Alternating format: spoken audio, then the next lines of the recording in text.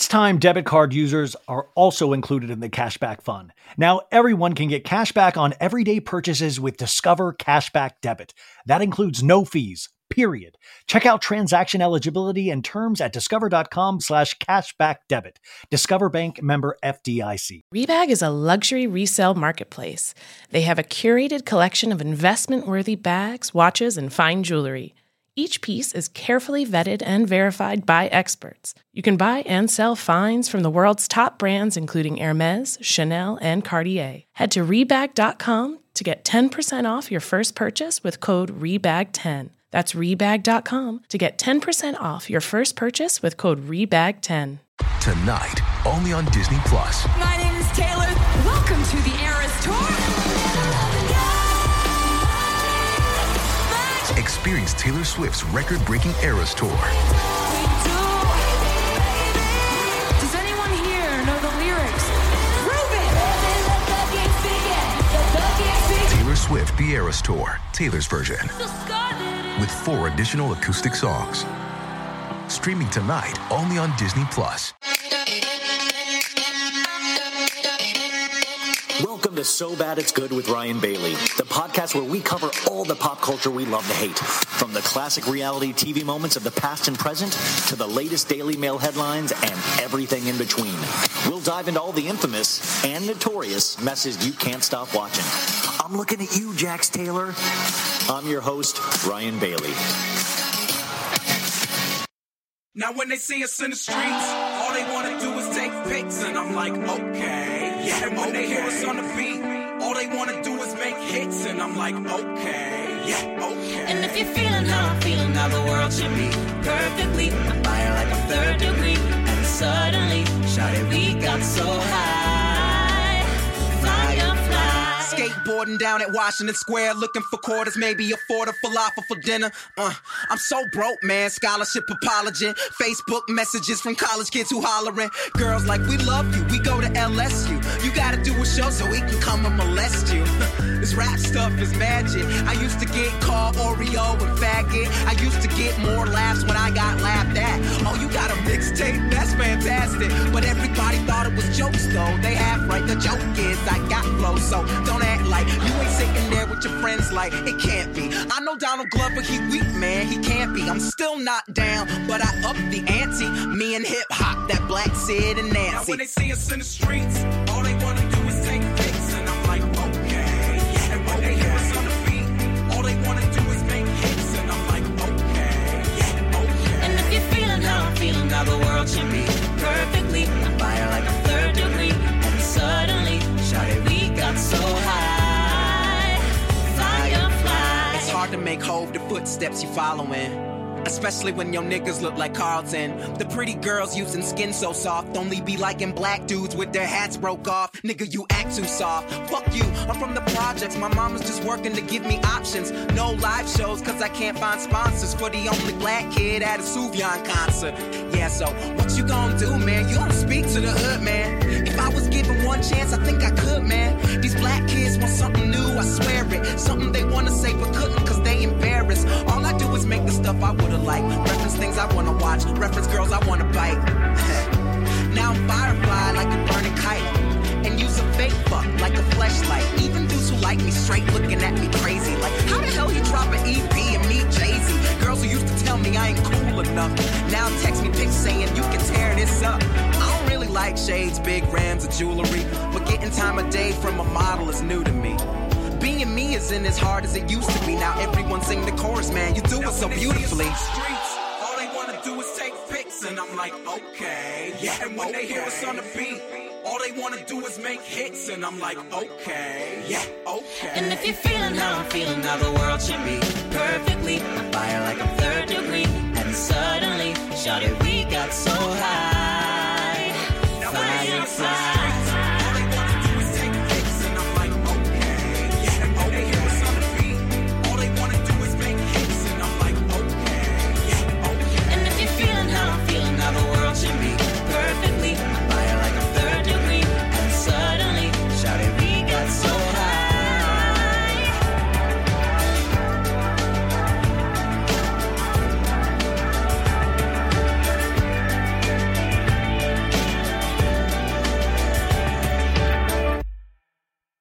Folks, welcome to So Bad It's Good with Ryan Bailey. I am Ryan Bailey. This is your Thursday episode.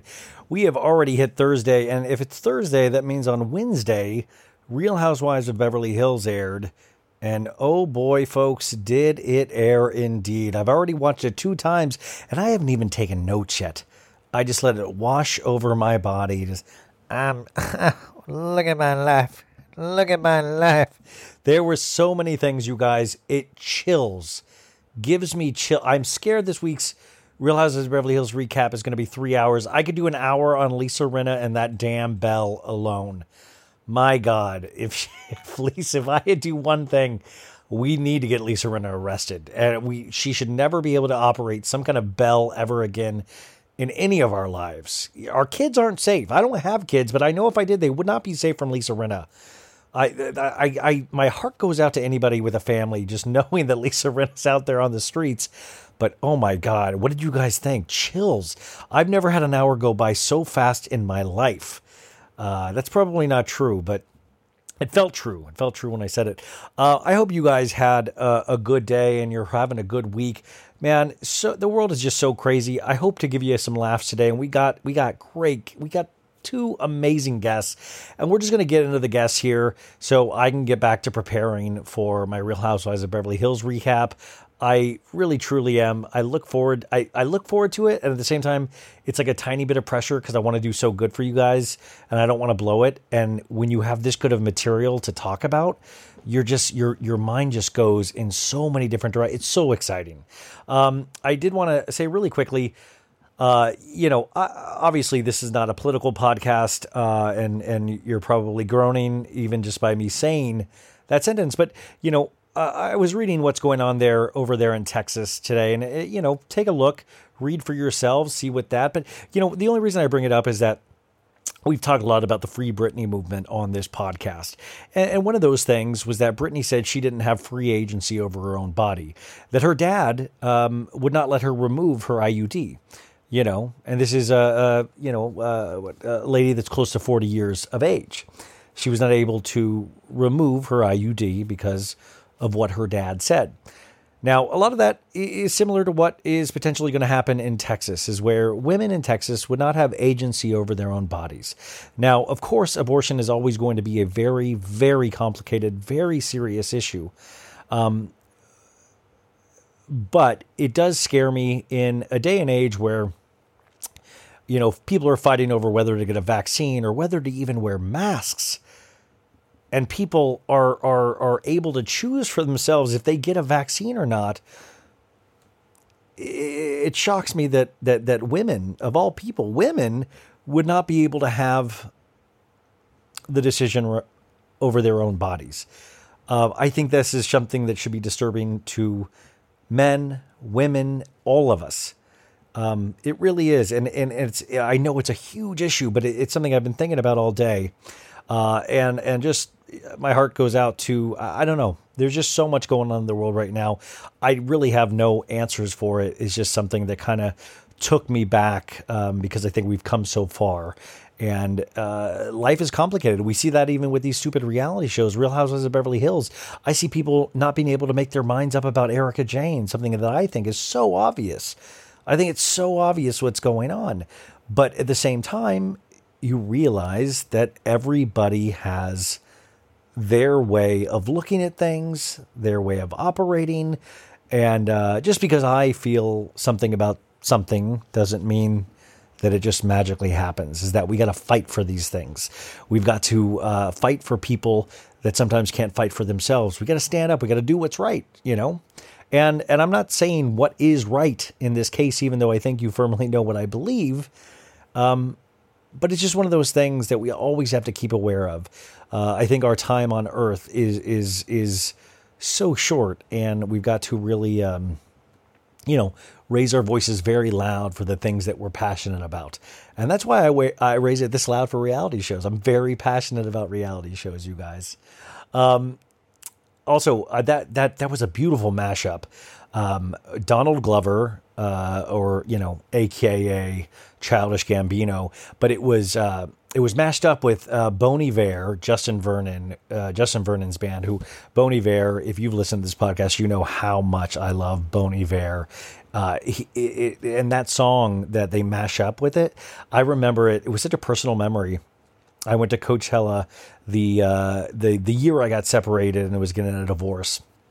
And I went with my usual Coachella crew. And it was a Saturday night right before Lady Gaga performed on the main stage. And Bon Iver played. And it was just this really beautiful thing. And this is why I love music, is that music doesn't have to just be balls to the wall fun. Is that music can sometimes come to you where you're at. And it was just such a horribly sad, depressing year. And I saw that performance and there was something so cathartic about it. It was just like, I wasn't heaving sobbing, but I mean, I might have been internally, but it was like kind of this thing where it was like, okay, things will be okay. It was like this really nice sign. I was with all my best friends and I was watching this beautiful music, and it was a Saturday night, and it was right before I saw Lady Gaga, which was the opposite of Bon Iver. It was just super fun.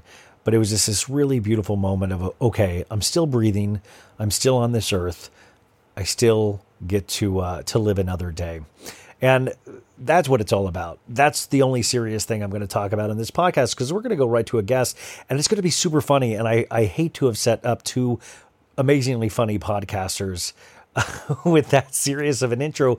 But you know what? We're family here. It's going to happen. And I'm going to be so insanely crazy tomorrow with Real Housewives of Beverly Hills that I'm just going to, I was just a little serious there. It's fine. Anyways, today, you guys, what a treat. And this is what's cool about being with iHeartRadio and Cloud 10 Productions, is that these are label mates of mine, these two women, and they have a hugely successful podcast called SINISTERHOOD. Now, this really is a very successful podcast, but what I talk about this in this podcast itself is that it's so great about podcasting is that there are so many different crevices. Yeah, I said crevices of podcasting that you might not have any clue who these ladies are, even though they're huge. You guys, they're going out on tour soon. They kick ass. Their fan base is huge and passionate. It's just like you guys. And I look up to these ladies so much. And like I said, the podcast is SINISTERHOOD. The two ladies are Christie, Wallace, and Heather McKinney. And you got to realize, folks, when I go into these things, I've listened to the episodes and I've done some research, but I've never met them, and they couldn't have been nicer. And you'll hear about like 30 minutes in, we kind of settle in. And that the last half hour of this thing, I just didn't want it to end. I was having such a good time. And they promised that we would get on a text thread together. And Heather, Christie, I haven't seen it yet. I haven't seen the text thread happen yet, but I know it's coming. But we got to, I think you're going to fall in love with these ladies. Their podcast is true crime, mysteries, spooky stuff. But today we talk about a lot about Erika, Jayne. We talk about Jen Shah. It's interesting what they're talking about is starting to converge on what we talk about over here. We talk about the Free Britney movement. We talk about NXVIM with Keith Raniere. And I can't recommend these ladies enough. So here we go. Remember Friday, get your friends, maybe listen to the Real Housewives of Beverly Hills recap around a fire, get some nice Chablis going, maybe a Pinot Grigio, and just enjoy it as a family, because I'll be working all day on that tomorrow. But right now, please welcome Heather and Christie from the podcast SINISTERHOOD. I'll talk to you guys on Friday. Ladies and gentlemen, welcome back to So Bad It's Good with Ryan Bailey. I am so excited for our next guest. They really are truly doing amazing work, and it intersects exactly in what we're talking about with housewives lately, in the terms that they're all criminals. Or they're turning into criminals.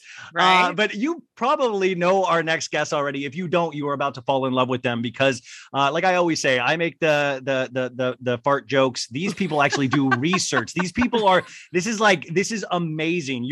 But you're also going to fall in love with them. And I can't wait to find out. We do fart jokes too. We love a good fart joke. To be fair, let me have something. Can I have at least fart jokes? I mean, you guys are doing heavily researched thing. The podcast, you guys, is called SINISTERHOOD. So So they are Dallas-based comedians and friends, Christie, Wallace, and Heather McKinney. But this podcast, you guys, if you don't know about it, it focuses on a different true crime, cult, or creepy topic each week. We love creepy over here. But you don't know that they are actually going on tour soon. They have a kick-ass Patreon, and they really do. Just in the last couple episodes alone, which I listened to, they did a part 1 of the Murdaugh family murders, which part 2 should be coming out soon, the Havana syndrome, and last but not least, they've done multi-parts on Erika, Jayne. So, ladies from Sinisterhood, welcome to the show. Thank you so much for being here. Thank you for having us. What an introduction. That was so nice. Well, how the heck? Well, first off, too, I just, in all transparency, we're now from the same label, Cloud 10 iHeartRadio. So this is like Jay-Z and Kanye label mates. Absolutely. Almost. Yes. Do you want to be Jay-Z or Kanye? Oh, Jay-Z. No, Jay-Z. I do not want to be. Okay, then we're all Jay-Z. Cool house. Oh, Kanye has that cool house in the middle of the stadium. That's convenient to get to the football game. So I want them. Wait, did you guys ever see the house he built for Kim? And it looks like the like a haunted house. Like there's no furniture in it. But I'm going to immediately after we're finished. Amazing. Go look in Architecture Digest, and it's like, it's just like there's like not a lot of furniture because there's supposed to be open spaces, and it's eventually you guys will. Museum. Exactly, it's like so scary. To start off with, I guess I want to know how you guys got started, because this is never anybody's plan book of like, let's start a podcast and let's have it be about murders and crimes and things like that. How does that even get on the agenda? Well, Christie put the word out on Facebook, and I answered. That dang Facebook, jeez. Well, not just to anybody. No. Heather and I met at Dallas Comedy House, where we both performed improv comedy, and we've both always been into creepy stuff, true crime, conspiracy theories, and shortly after I had my daughter, which was about 3.5 years ago now, I was really bored and on maternity leave, and said to my husband, is there such thing as like a book club, but instead you just sit around and talk about murders and cults? And he said, I don't know, but you should probably start that. So I put the word out on a comedy Facebook page, and Heather was like, I'm down. So when we first met up, we did not know that we were recording a podcast. Like you said, we kind of just were messing around, and then we started saying, hey, maybe we should put some structure to this and kind of figure out a format. And it just kept morphing over time to where it is right now. How long has it been going on now? 3 years. May 2018. So, but I'm just saying, like, the journey of that, you can't possibly imagine when you're meeting up off of Facebook. By the way, might be the only good thing that's ever come out of improv. First off, we are diehard improvers. Well, I've done UCB, ground leans, all that stuff, and like I was talking to my friends the other day, is that like the pandemic has to hit improvisation harder than anything else, because you would I would do 10 o'clock shows for like 4 people, and you're just like inviting people on Facebook and like apologizing to your friends for making them come to improv. The best improv shows when there's more people on stage than are in the audience. Yeah, but that is 90% of improv. There's a single couple that's like eyeballs, like what is happening? These 8 people are climbing on each other. First day ever. And then one's like, I need to overlaugh because there's nobody here. I'm that person that's like slapping my knee, very too supportive. But you're right. When we got going, it was a fun bit that we did with friends. I was working at a large law firm doing private equity law, and I would run after a shift at work, when I was done at work or when I had a break at work, because pretty much when you work at a law firm, you work all the time, and would run to a studio that a friend of ours lent us to just meet Christie and record. And then more and more I would sleep less because I was working harder on the podcast and harder. And then once we got to the point that we're like, okay, we're going to build this thing, I was able to then focus the reason why I went to law school is to analyze celebrity crimes. Right. So I love that you're the profession that everybody studies for years and years is just aiding in the podcast and being able to break down. But I was talking about this, and I love that you guys started intersecting with, and welcome to, you're going to be doing Bravo until the day you die, because it's all criminals now all the time. So much. You got Jen Shah from Salt Lake coming out. We're going to do that one soon. Yeah. Oh, and you guys, I saw the first episode of Real Housewives of Salt Lake season 2. Did you? And it starts with, I mean, I can't, it's just, you're going to have a field day with the Jen Shah stuff. Wait. But it really is incredible. And I just don't want to blow by that of just how amazing, how big of an audience you guys have gotten now where you're actually going out on tour. I mean, that really is like podcasters are outselling like bands that I love. We would love to do that. Yeah. Our dream is Madison Square Garden. Totally sold out. That is our dream. What if I follow you around like the Grateful Dead, I just go town to town. I would love that. Get you a van. Camp out in the parking lot and sell grilled cheeses. Isn't that a fish thing? That's what people yes, used to do. Exactly. Yeah. Oh man, they did the Manson murders tonight, you guys. They killed it. Yeah. It's funny though, because like you said, we didn't know we would get such a big audience. So we told some pretty revealing, Christie more than anyone, but I said some things that I would not say to my boss. And then previously, and one of the partners said, "Oh, I had my teenage son listen to your show," and I was like, I talked about getting to first base with someone and how I didn't understand what that was. And your son doesn't need to listen to that. Yeah. Oh, it's horrible. I talked the other day. It was like one of my, I had hooked up to the song Crash by Dave Matthews Band. And in a theater that I was supposed to be cleaning. And I put that out and my parents' friends listened to it. And they said, you're saying some really off color things on that podcast of yours, Yeah. It's like, who knew you're so sexy? Yeah. So in 3 years, though, like you really have built this awesome like ship that is kind of and COVID, I imagine for you guys as well. And I think you've talked about this before. It probably took a second to get your footing, but at the same time, then once you did, it had to have taken off even more, I think. It did help with the audio. Yeah, that's true. Well, yeah, because we used to where Heather is right now. For those of you that can't see, she's in the studio at her house. It's a beautiful studio, by the way. She has like this robotic arm for a microphone. You guys, it's awesome. We live about 5 minutes away from each other, so I would just go over to her house and we would record in the same room. But when COVID hit, we started recording separately. But from an audio standpoint, because my husband is our producer, it's much easier to edit our audio now that we're not in the same room because our mics don't pick each other up. So he can mute one of us if the other one is having audio issues and stuff.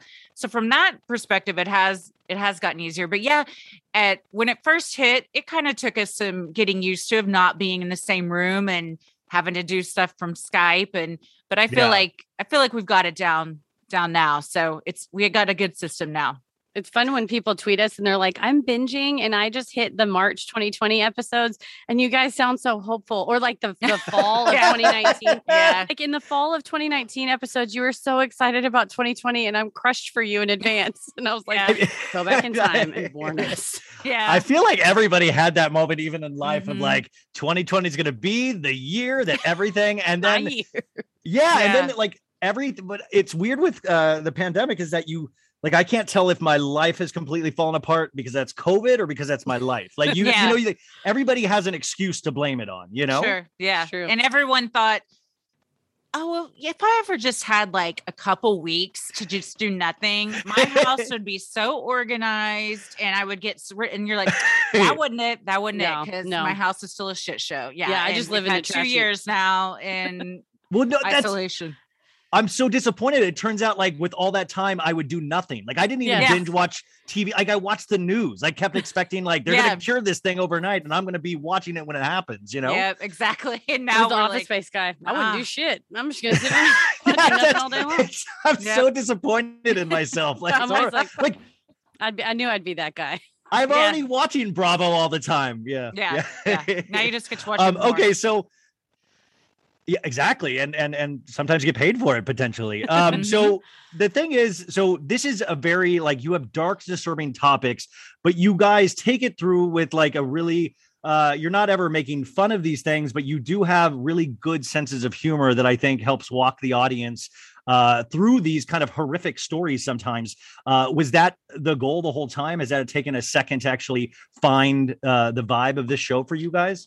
I think it's good because we haven't shoehorned ourselves to where we're only going to discuss crime. So we'll talk about the Erika Girardi white collar crime. We'll talk about, an alien abduction, a cryptid, Havana syndrome. Exactly. Havana syndrome, Y2K, Mandela effect, things that are like creepy phenomena. And those episodes usually lend themselves to, you can make a lot more jokes in Goat Man than you can in an episode where there's been a horrible tragedy. And so we usually kind of preface those other episodes and say, listen, we're really going to dig in. We're going to do a lot of analysis in this episode. It's not going to be a funny one, just to put it out there, just to manage audience expectations. And then understand that if there is any side discussion or whatever, it's obviously not going to be directed at the victims or at what happened, or even, we even shy away from, making fun of the perpetrators, because at the end of the day, they've done something horrible that, discounting them as, well, they were just a loser. Well, that's a loser that took someone's life, so I think we try to be thoughtful. And, just having experience firsthand working with victims of crime, both of us, in our other profession, our non-podcasting profession, I think we're particularly sensitive to stuff like that. But then, man, when we did a 3-part on Ted Bundy, we were like so emotionally exhausted after it that we did one about clowns afterwards. And it was just very funny. Yeah. And we were like, we just said potentially scarier than Ted Bundy if you think about it. Honestly, we're gonna like, this was gonna be silly because we can't right now. And so, and it was just really wacky, off the wall funny. And because it was kind of like that release of tension after we did a lot of deep digging into this pretty huge true crime story. That's what our audience likes that too. They like the break too of like, some people want to hear just like the most gruesome murders all the time, but I think for everyone's mental health to have that kind of palate cleanser every now and then and the audience has kind of figured out our formula where it's like 3 true crimes, then like a cryptid, then a mystery, then we'll go back to true crime. So we kind of give everyone a little break. That and podcast audiences are so special. They're so passionate, and they really get like mine is, and I know your guys are, where they really just pay. The only thing is sometimes they'll be like, you're chewing on the mic or you're breathing too heavy in the mic. Like they're also like the most critical of it's like Quincy Jones in there. They're like, I hear a ticking. I'm pointing to my co-host. We rarely have those things because Christie said she has bat ears and she can hear like a child is in a well 6 miles away. Like she can hear anything on the so that's another good thing. Like we were recording last night and my chair squeaked. I probably need to get a new chair. And she said, your chair squeaked, to just remind me. And then I was trying not to shift. But in theory, because we're in 2 separate rooms, if I'm not talking and my chair squeaks, we can just edit it out. So it is a very crisp audio sound. It sounds beautiful. I would challenge people to hear something that she didn't already catch. And if you do, tell me, because it'll drive me bonkers. Well, if you did catch it, it's because we couldn't edit it out. She heard it, but we couldn't fix it. Exactly. Yeah. Now I'm picturing some kind of like Paul is Dead on a Beatles record if you play it backwards or something like that. Yes. Secretly. Has there a couple more questions before we get into like some actual stories? Has there ever been a story? I guess, how do you guys go about it's like bands? How do you go about choosing what's on the album? How do you go about and do you guys disagree with each other sometimes? I'm not covering that. Like, how does that process go for you guys? We get a ton of listener suggestions. We now have a database, and we like to pretend like we're in the CIA. So we refer to it as the database. Heather's very into spreadsheets. So she made a beautiful spreadsheet where everything's categorized and alphabetized. So we have probably 5,000 suggestions in there. So we would never have to think of another topic on our own if we did not want to. But we, as far as what we don't cover, we really shy away from anything involving children. It's just too taxing mentally for us to research, because we do so much research and read so much stuff that it's not just like listening to an hour podcast about something like that. It's 40 hours of research on our end. So that stuff we shy away from. But other than that, we're pretty open. We don't personally disagree on subjects. I think because of our improv background and that we're best friends, we yes and each other all the time. So if one of us is really into something, the other one's like, yeah, sure, I may not have picked that, but I'm down for it. And we always have fun with it, no matter what it is. We just started on our Patreon, where our new tier audience or listeners can vote on what they want us to cover. So that's been a fun thing that we'll have our first one September 15th. So we're waiting to see what they pick for that. Go ahead. Sorry. No, please. No, I was saying that's what Christie said. We kind of follow each other's fun. So if Christie will say, I spent like 4 hours reading articles about this subject, I'll just be like, well, let's do it. Obviously, because if she's interested in it, then we'll be interested. Or if I'll get tickled about something, I'm like, this is real silly. We should cover this. She's like, which is what the next few is going to be something that I found that made me laugh. And then something that she found that she was real dug into. And so we're like, yeah, let's follow it. Let's go because we trust each other's judgment by now. But this is so heavily researched, you guys. Like, that's what I'm saying. Like, this is, they go into this story, they paint this picture. There's a huge canvas here, and there's so much detail work going into this.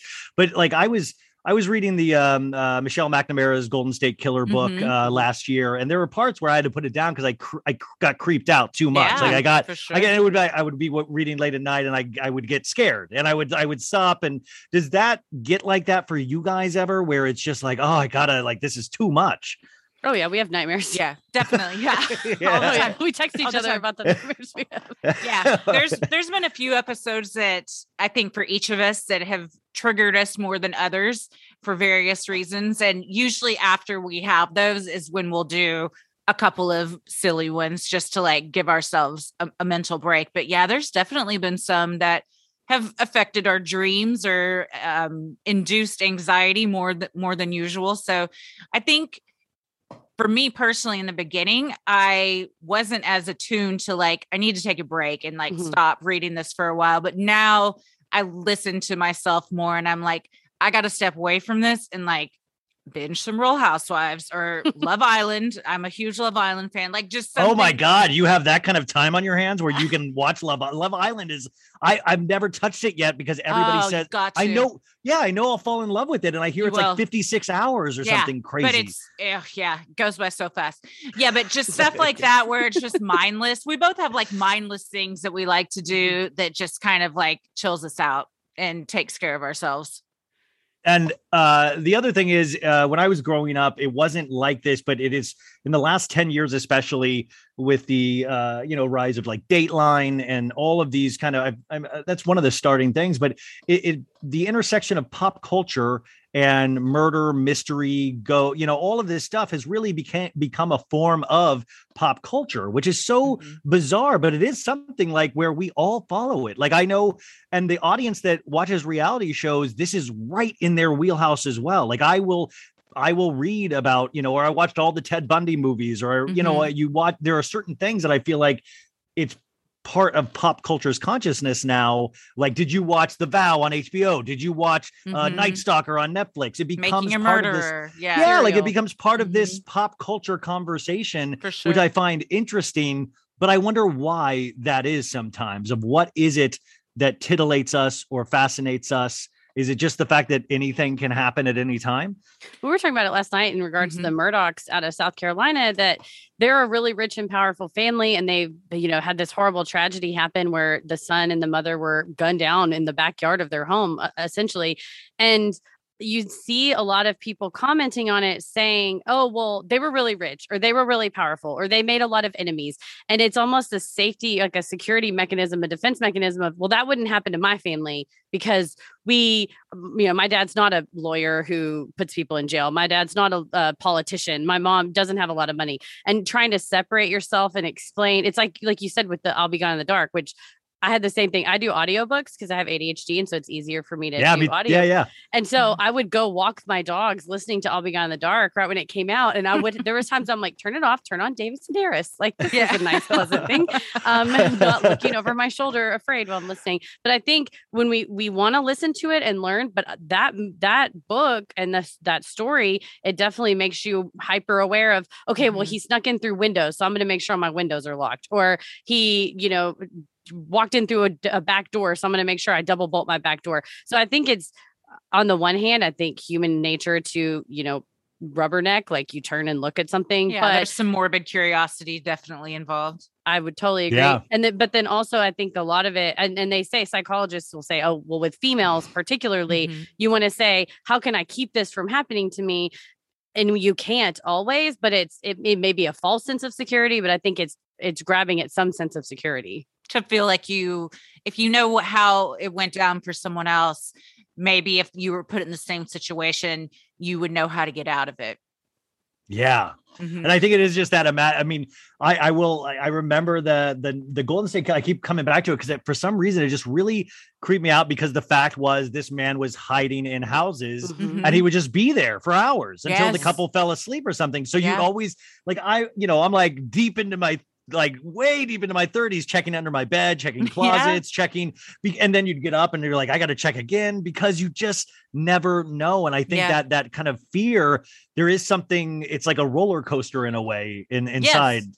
Yeah. Or a haunted house. I mean, a lot of people, they like that. I think a lot of people just listen to true crime because it's the voyeuristic, morbid curiosity, and they like to be scared and kind of explore how that makes them feel. We try to be really cognizant and sensitive of not being exploitive of what is the worst day of someone's life and their family's life. And that's why we're always very sensitive to the victims, and we try not to start the story just at, the crime. We really give backstory as to them as individuals and leading up, because we don't want them to be defined by the worst day of their life.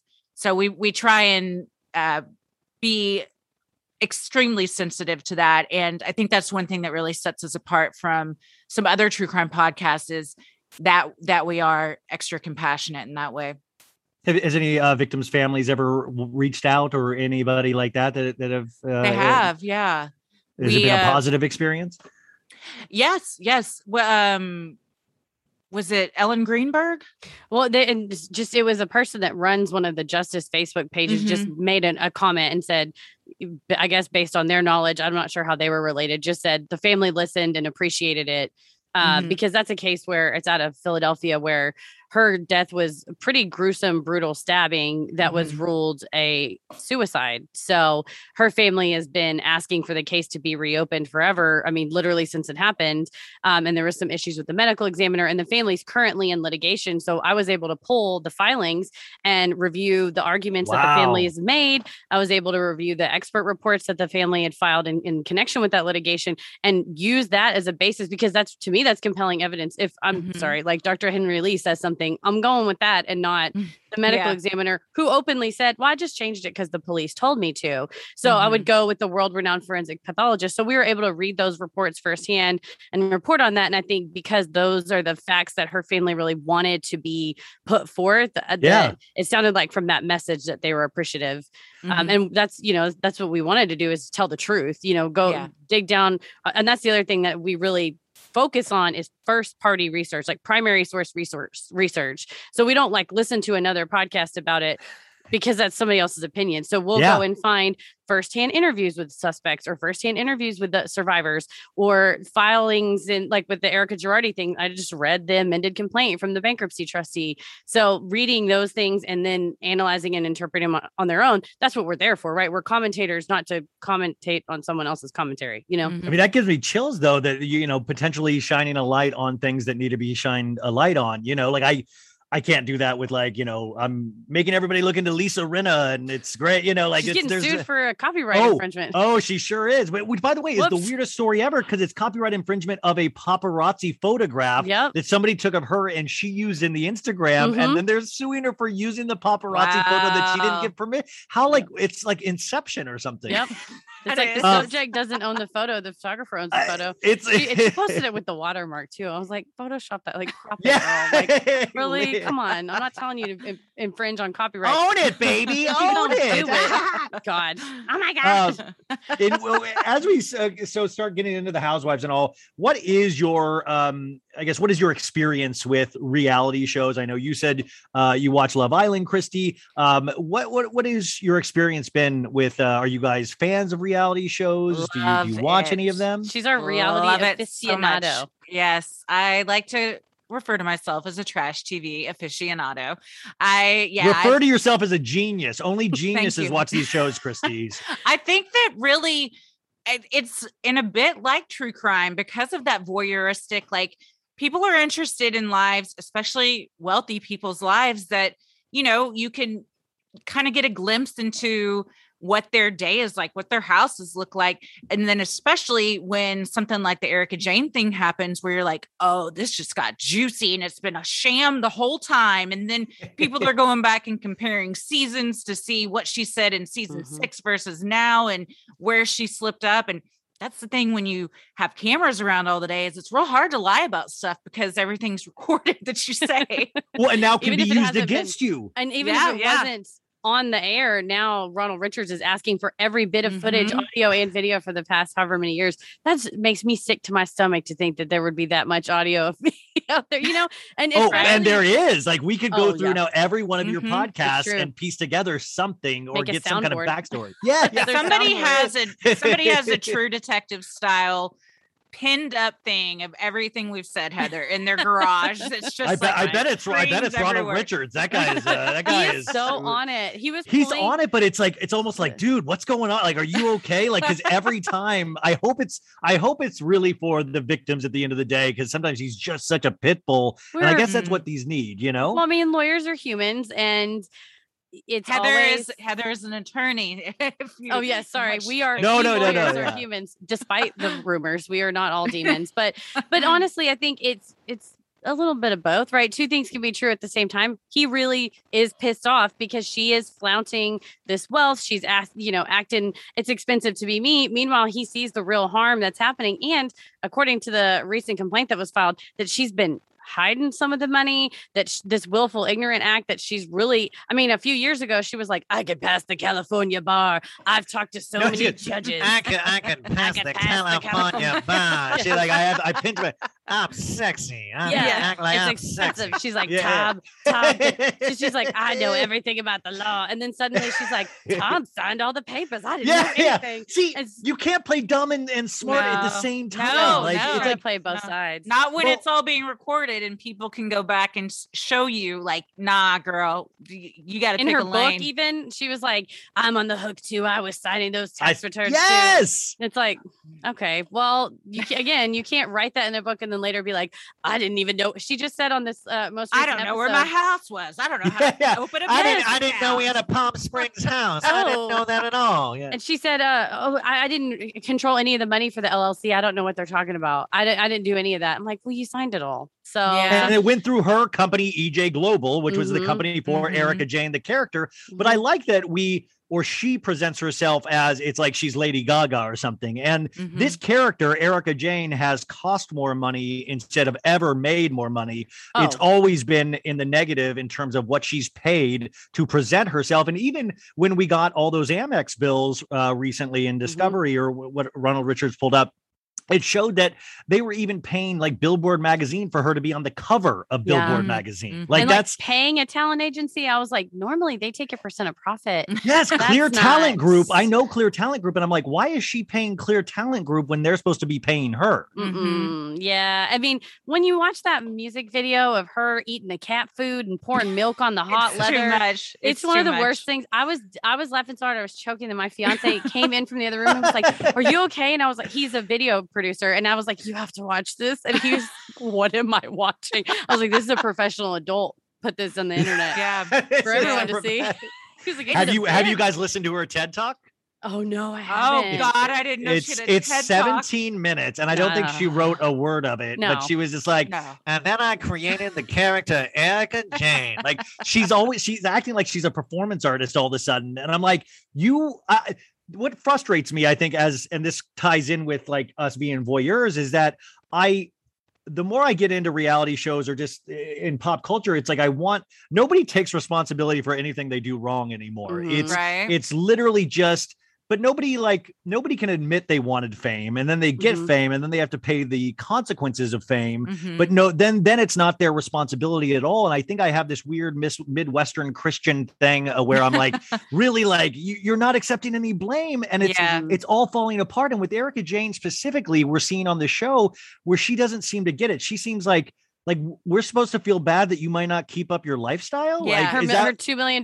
I live in a tiny shack in Hancock Park, and you're like, all I do is vacuum. I'll vacuum my little tiny house. It was the stupidest montage of just her. I just have to vacuum because I'm so alone. But the camera picked that up just nonchalantly. Meanwhile, some there's orphans that lost their parents Yes. in a car crash, and you've been spending their money on furs and diamonds. A person who burned 90% of their body and on their throat. Rouge Amaro, I'm so sorry. But yeah, and so the like you said, to your point of not wanting to take responsibility, when she goes to the Lisa Rinna lip party and goes, "I'll have the no apologies." Yeah, it's and like Garcelle's like, really? She's ordering the. I love your Garcelle. Yeah, I love Garcelle. God, I love Garcelle. Can I just also say, sorry, I'm getting really excited. No, please. I never watched. Also, to your question earlier, I never watched any reality shows, and Christie got so excited when I was like, okay, I'm gonna have to dive into Real Housewives. Now I'm obsessed with it. I wrote this essay.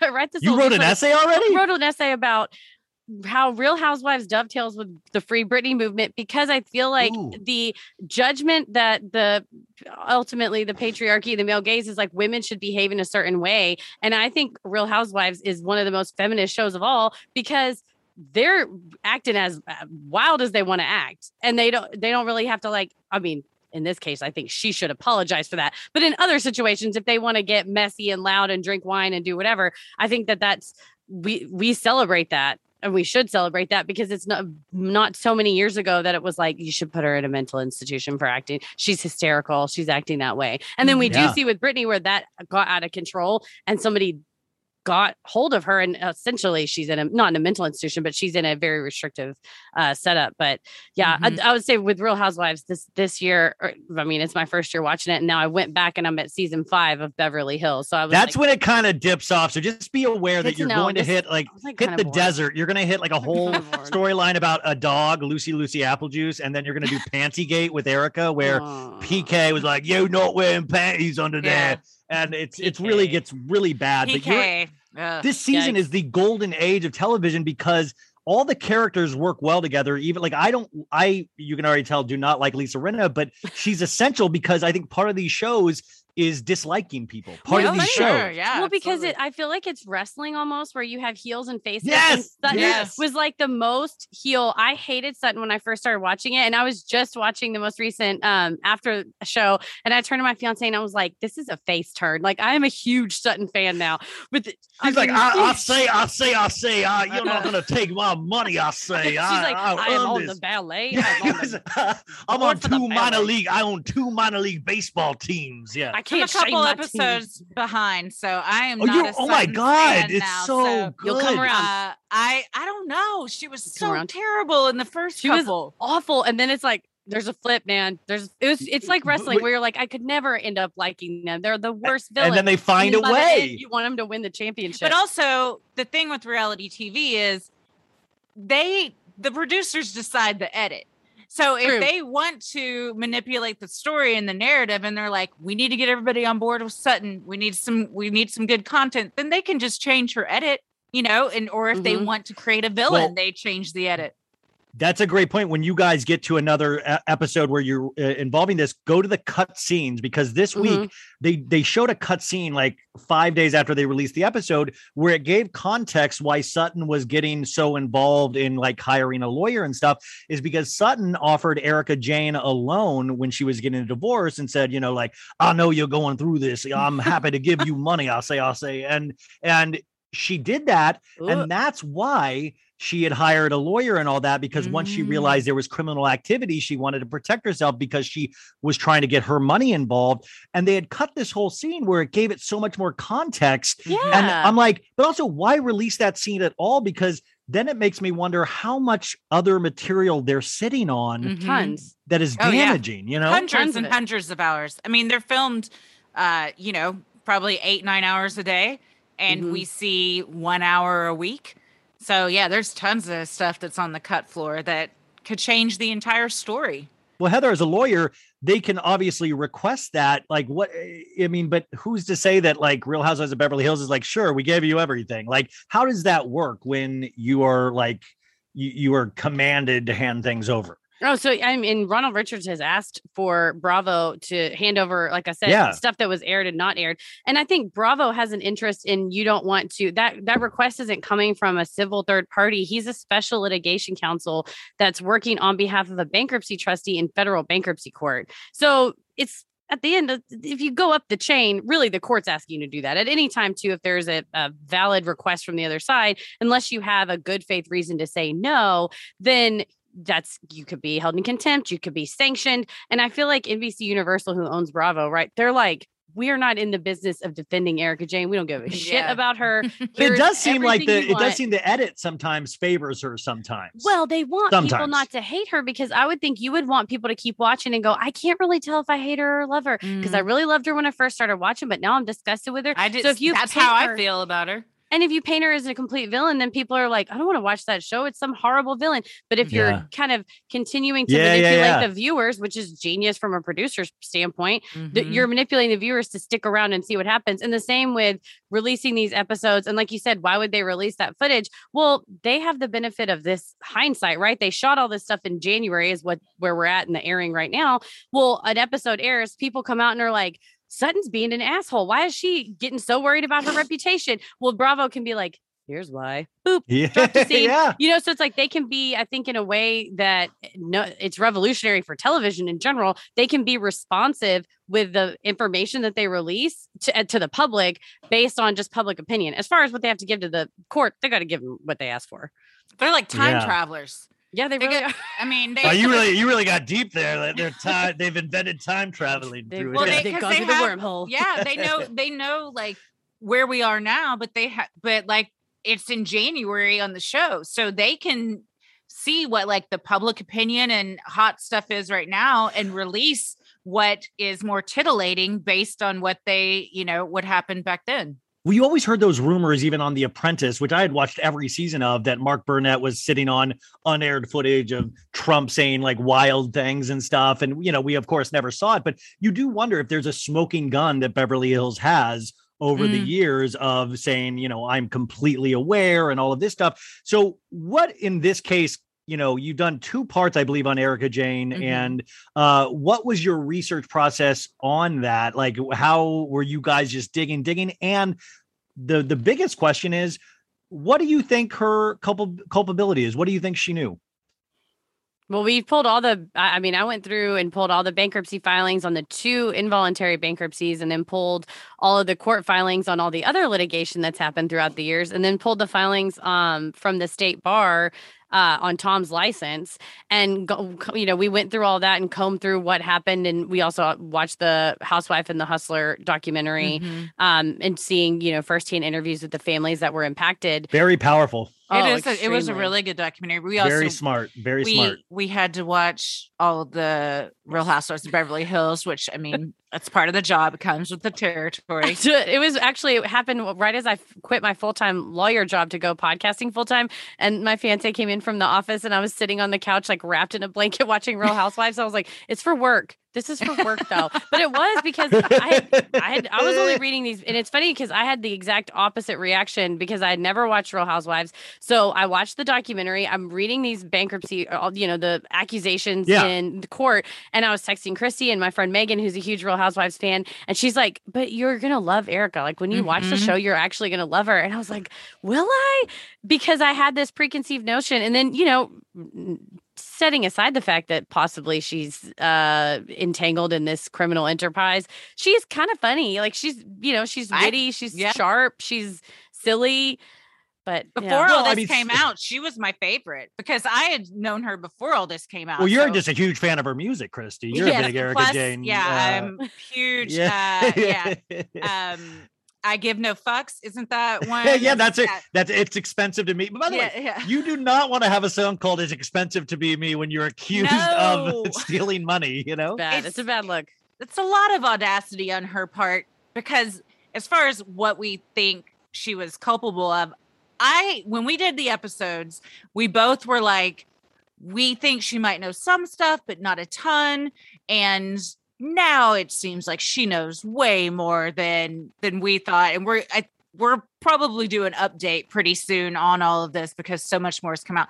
I think she has to know pretty much everything that's been going on. I don't think she knows like she had access to every like payment that was like diverted or whatever, but I do think she's very aware of certain aspects of this. And also the more I get into housewives and stuff, I always just question. I'm like, is there any real wealth anymore? Or is it just people stealing from other people it's like on paper, and moving money around? And that's the other thing about Tom was that, now we know this through the California State Bar, this has been going on for decades. But we got to do a commercial break here. If you're a wine lover like me, I'm going to let you in on a little secret. I found the most personalized wine club that has amazing wines and exclusive perks. It's called First Leaf. As a First Leaf member, I get to discover new wines I'm guaranteed to enjoy. That's because First Leaf gets to know your unique preferences. To start, all you have to do is answer a few quick questions on their website about what flavors that I like, how often I drink wine, and if I prefer red, white, or rosé, or a combination. Now, based on my answers, First Leaf curated an amazing selection of wines just for me. And when I rate those wines, my wine selection gets even more tailored. You guys, I have to tell you, I got a free shipment with them, but I kept my membership going because I liked it so much. I swear to God, I got this great Sangiovese. I got a Malbec. I did get a rosé as well because I have a combination and I am loving it. Best of all, I get to choose when I want my box delivered and how often I get new assortments of wine. Being part of the First Leaf Wine Club also has its perks. As a member, I get access to their incredibly helpful wine concierge. Plus, I get member-exclusive pricing on every order, so you can continue to order the ones that you love. So, join the club today with me and discover new wines you'll love with First Leaf. Go to tryfirstleaf.com/so-good to get your first box. That's tryfirstleaf.com/so-good. Tryfirstleaf.com/so-good. Elevating my style used to mean breaking the bank, but with Quince, I get high-end, versatile pieces at prices I can actually afford. Now I can upgrade my style by snagging killer luxury essentials that sync with my vibe and my wallet. You guys know I've got a blue linen blazer. Now I have a black leather jacket, and I have my eye on this Italian suede trucker jacket. I think that's going to be my next purchase. So Quince creates timeless essentials that never go out of style. You're going to have them in your closet forever. Quince has all the must-haves like Mongolian cashmere crew neck sweaters from $50, iconic 100% leather jackets, and versatile flow knit activewear. With all Quince items, everything is priced 50 to 80% less than similar brands. By partnering directly with top factories, Quince cuts out the cost of the middleman and passes that savings on to us. And Quince only works with factories that use safe, ethical, and responsible manufacturing practices, along with premium fabrics and finishes. How do you not love that? So indulge in affordable luxury. Go to quince.com/so-bad for free shipping and 365-day returns on your order. That's QUINCE.com/so-bad to get free shipping and 365-day returns. Quince.com/so-bad. The early 2000s was a breeding ground for bad reality competition series. From shows like Kid Nation, CBS' weird Lord of the Flies style social experiment that took 40 kids to live by themselves in a ghost town, to The Swan, a horrifying concept where women spent months undergoing a physical transformation and then were made to compete in a beauty pageant. On each episode of Wondery's podcast, The Big Flop, comedians join host Misha Brown to chronicle one of the biggest pop culture fails of all time and try to answer the age-old question, who thought this was a good idea? Recently, The Big Flop looked at The Swan, a competition show between women who were hoping to transform their physical appearance. The problem? The women were isolated for weeks, berated, operated on, and then were ranked by a panel of judges. Unsurprisingly, it all led to trauma for the contestants and terrible reviews. Follow The Big Flop on the Wondery app or wherever you get your podcasts. You can listen early and ad-free by joining Wondery Plus. I am so proud that we have two sponsors supporting the pod this week. HelloFresh. We know HelloFresh. We love HelloFresh. They're back with us. And then a new one. Get ready, folks. Ready Slim. This is like made for me. So I got to say, they sent me this about a week and a half ago, and I don't know if you've heard a little bit more bounce in my step or if you've seen my pictures on the old Instagram. I'm looking a little bit more thinned out in the face, I think. You're like, no, you don't, Ryan. But I think I do. I have more energy. I feel lighter. I have gotten better sleep. I mean, I don't know. I've just been kind of hiding in the bedroom from my parents. And I have been waking up better than I have in a while. And get this, you guys. This is from a detox tea. I am finally promoting a detox tea. This is a cool one, I think. Ready Slims. Ready Slims detox teas are made with high quality, 100% organic herbs that gently boost your metabolism and help digestion while also reducing bloating and gas. Is this, can I talk like this with you guys? Can I say that it's reduced my bloating and gas?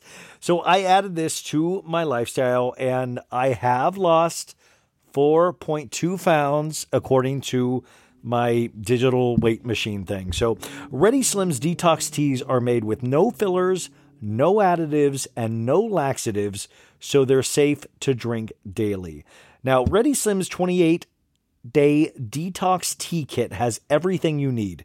Now, this is what they call it. The Wakey Morning Detox Tea helps boost your energy levels to start your day off right, and then they have a Snoozy Night Detox Tea. Now, Snoozy, you guys, is spelled SNOOZZY,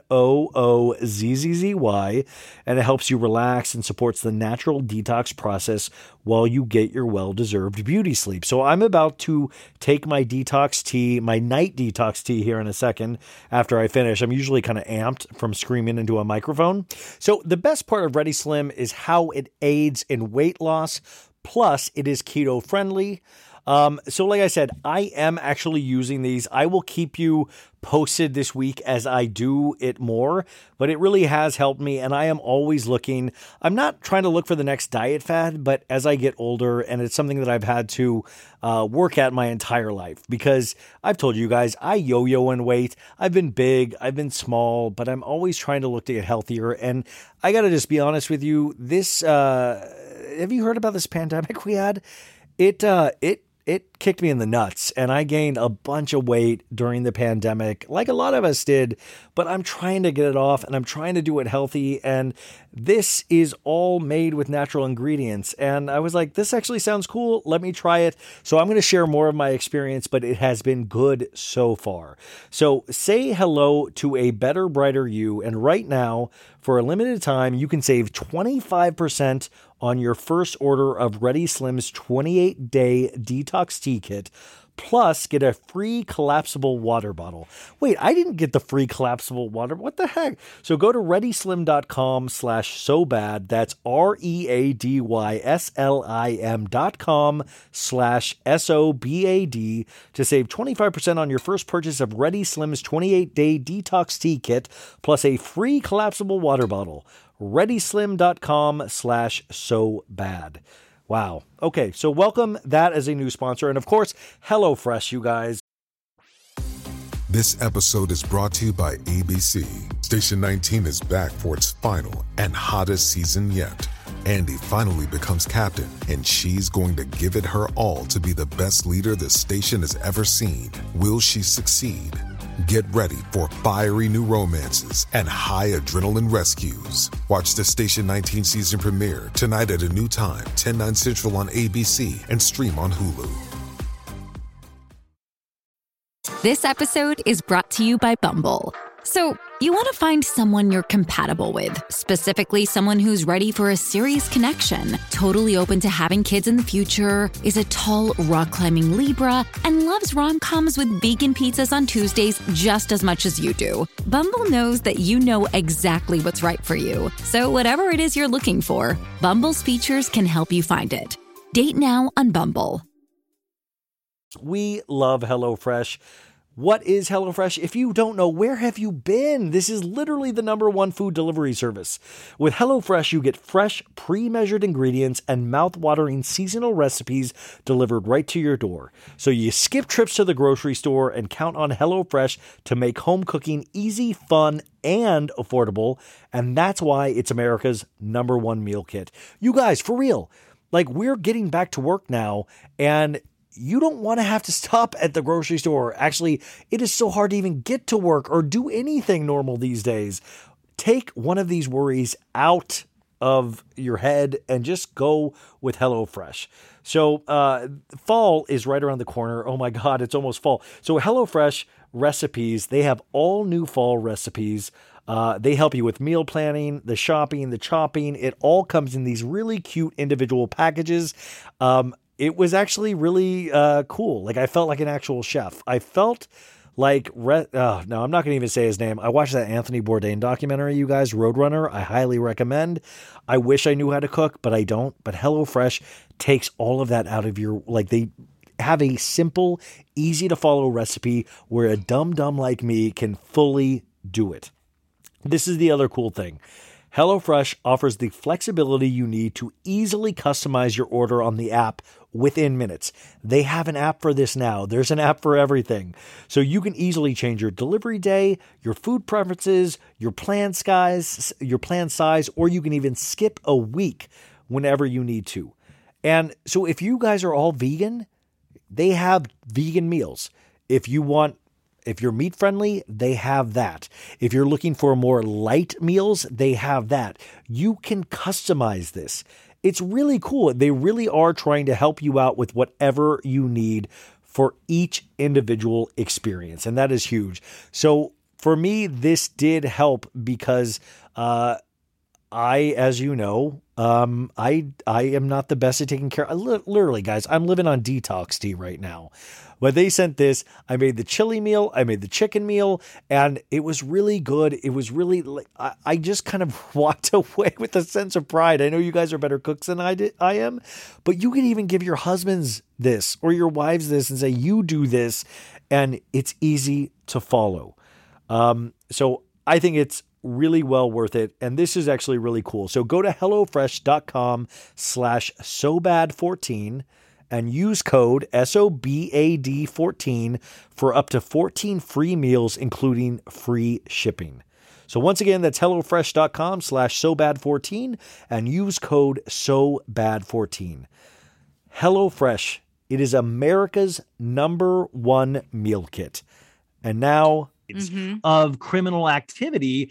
And like you said, Heather, lawyers take their job very seriously. This isn't a joke. And for somebody to have done this for this many decades, it really became part of, I just wonder how he rationalized it to his human brain, because we always rationalize the bad things we do. I wonder in his head, I had an intuitive on who was great this week. And he said, he was just like, I think it's like I'm getting a hit on, he thinks, well, you wouldn't have got any of this money without me anyway. So, which I thought is fascinating. I totally think that's what it is. This kind of God complex that you see with really high powered lawyers or doctors. And I think he says, and it was one of the more recent episodes that it was like a flashback clip of him talking about, I help the little people, when they don't have anywhere else to turn, I help them. So I think he thought even if he was taking too much money or holding on to it and kind of spending it, but really he would give it out to him. In his mind, he was like, well, they don't really know what to do with this much money anyway. So I'll just take it. And then I'll just, or even the voicemail where he said, the judge signed off, we're just going to give you a little bit. We don't want you to go down a bad path with that money, when he was going down the bad path with the money the whole time. Also, it's not your role as a lawyer whatsoever. No. You're not an investment advisor. You're not somebody's dad, or, you're not the court over them saying, I'm a conservator over you. You're the lawyer. It's your job to take in the money, you pay the expenses, you pay yourself, and you immediately give the rest to your client. That's a huge ethical. I mean, it's law school 101. Like, don't ever use. My best friend's a lawyer, and she said that's that's just, it's right there. That's first day, and it's like a no brainer. It's also in the Bible. The don't steal. It's like one of the top ones. What's this Bible I keep hearing about? This is like a bestseller, I think. Yeah. Is that John Grisham? That's right. Yeah. Tom Bible. Also, the thing I think the Housewife and the Hustler came out, like, didn't they also have different facets of that firm where it was like, we have an investment section where you could invest your money with us? And I'm like, that seems complete. Yeah. So I'm ashamed yet kind of weirdly proud to admit, I don't know if you guys know, that I did bid on items from the Girardi Keese office estate sale. And Heather wanted to. I happened to be on vacation, so I couldn't get good. Well, Heather, I might have a box of trophies that you might be able to get one. That's what, oddly enough, I really wanted like a super lawyer trophy, since I'm now a podcaster. We have many super lawyer. Well, because you guys, he paid for these, some of these awards, like super lawyers. I just bought one super podcaster, but it seems like but it's just another thing of a facade that rich people or housewives do, just like Erika Jayne paying to get on Billboard magazine or to get her songs in gay nightclubs. The same thing with lawyers is that you put your name out there. You're building this myth more than actually really digging in and sometimes doing the work. But with the Tom thing, it just seems like this house of cards completely fell. But yeah, like I got this box of mystery awards, and it turned out it had like some Erika Jayne photos of her as a child that we're trying to get back to her. I want to talk to her, but I don't want to hold on to them because it just feels weird. But all these awards, and you guys, there was a photo of a little girl that held up a sign of "I love Gerard E. Keese." And like that, and you just think like, is this one of the orphans? Is this one of the, like you, and I'm like, this was hanging in his office that he walked by every day. And it was so knowing what he was doing. Yeah. Like it was the so cognitive dissonance of like, but I'm a hero though. It's fine that I do that. Cause I'm, and that's what we kind of talked about too, was we think, or at least I was saying I think to make himself be able to sleep at night, assumed he would eventually catch up. Like he knew he was like you were saying, it's just moving things around. It's all on paper. Nobody has any like actual funds. And then he knows he owes all these loans and everything, but he thinks, well, if I can just get to this point, then I'll catch up and I can pay these people back. So it's just this whole shuffling of cards to keep up this lifestyle that I think Real Housewives perpetuated it even more. I think once they got on that show, they felt this keeping up the Joneses thing, and like so many of them do on that show.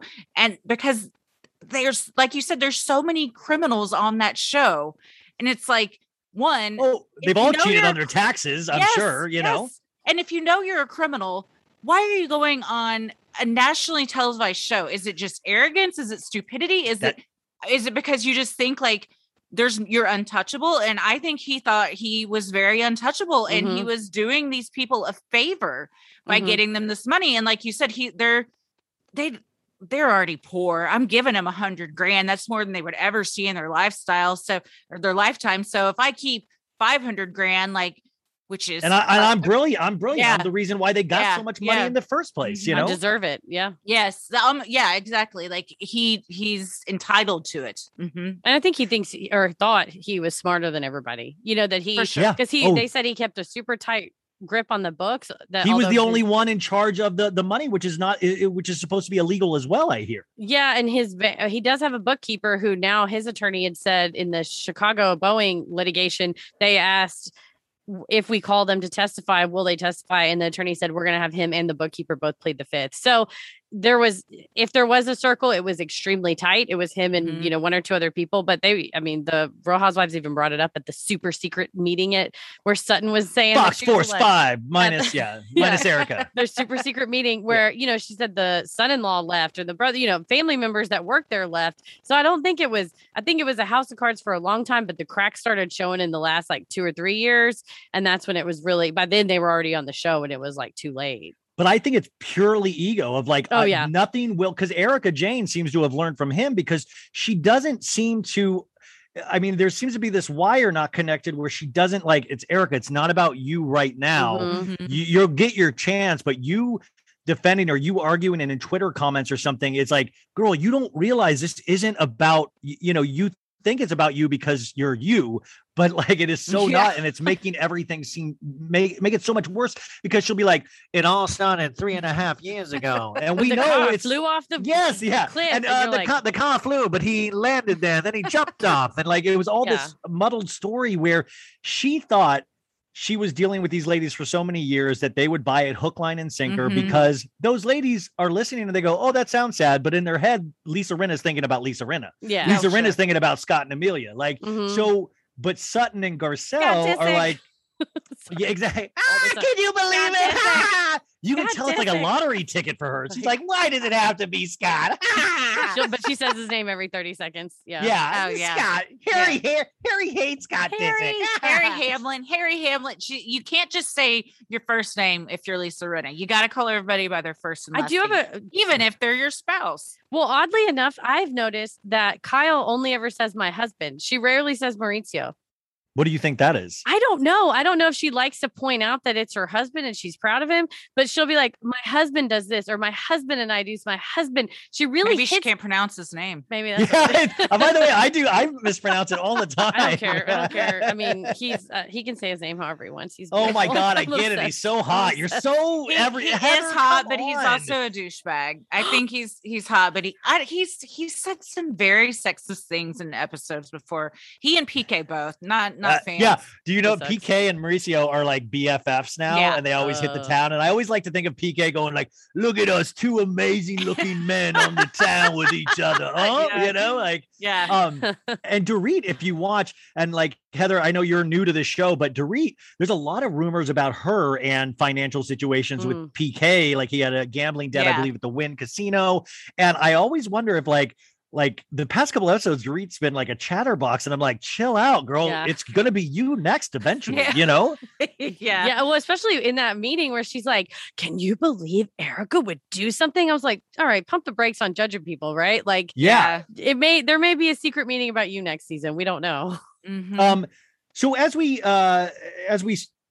get this case and stuff like that, and a lot of people, I think, have the uninformed, they don't realize, they're like, Erika needs to go to jail. And I'm like, no, this isn't really about Erika going to jail. I don't think she will ever do any kind of jail time, but I do think she'll have to do restitution. And I think isn't the big push of this case though, of like, you need to give back your 3 rooms of like shoes and jewels and all of this stuff. Isn't that really what they're fighting for money for the victims? And it's not so much a jail thing for Erika ever? Yeah, right now the admitted complaint is asking for a full accounting, which is asking her to provide every dollar that went in and every dollar that went out and how it got spent.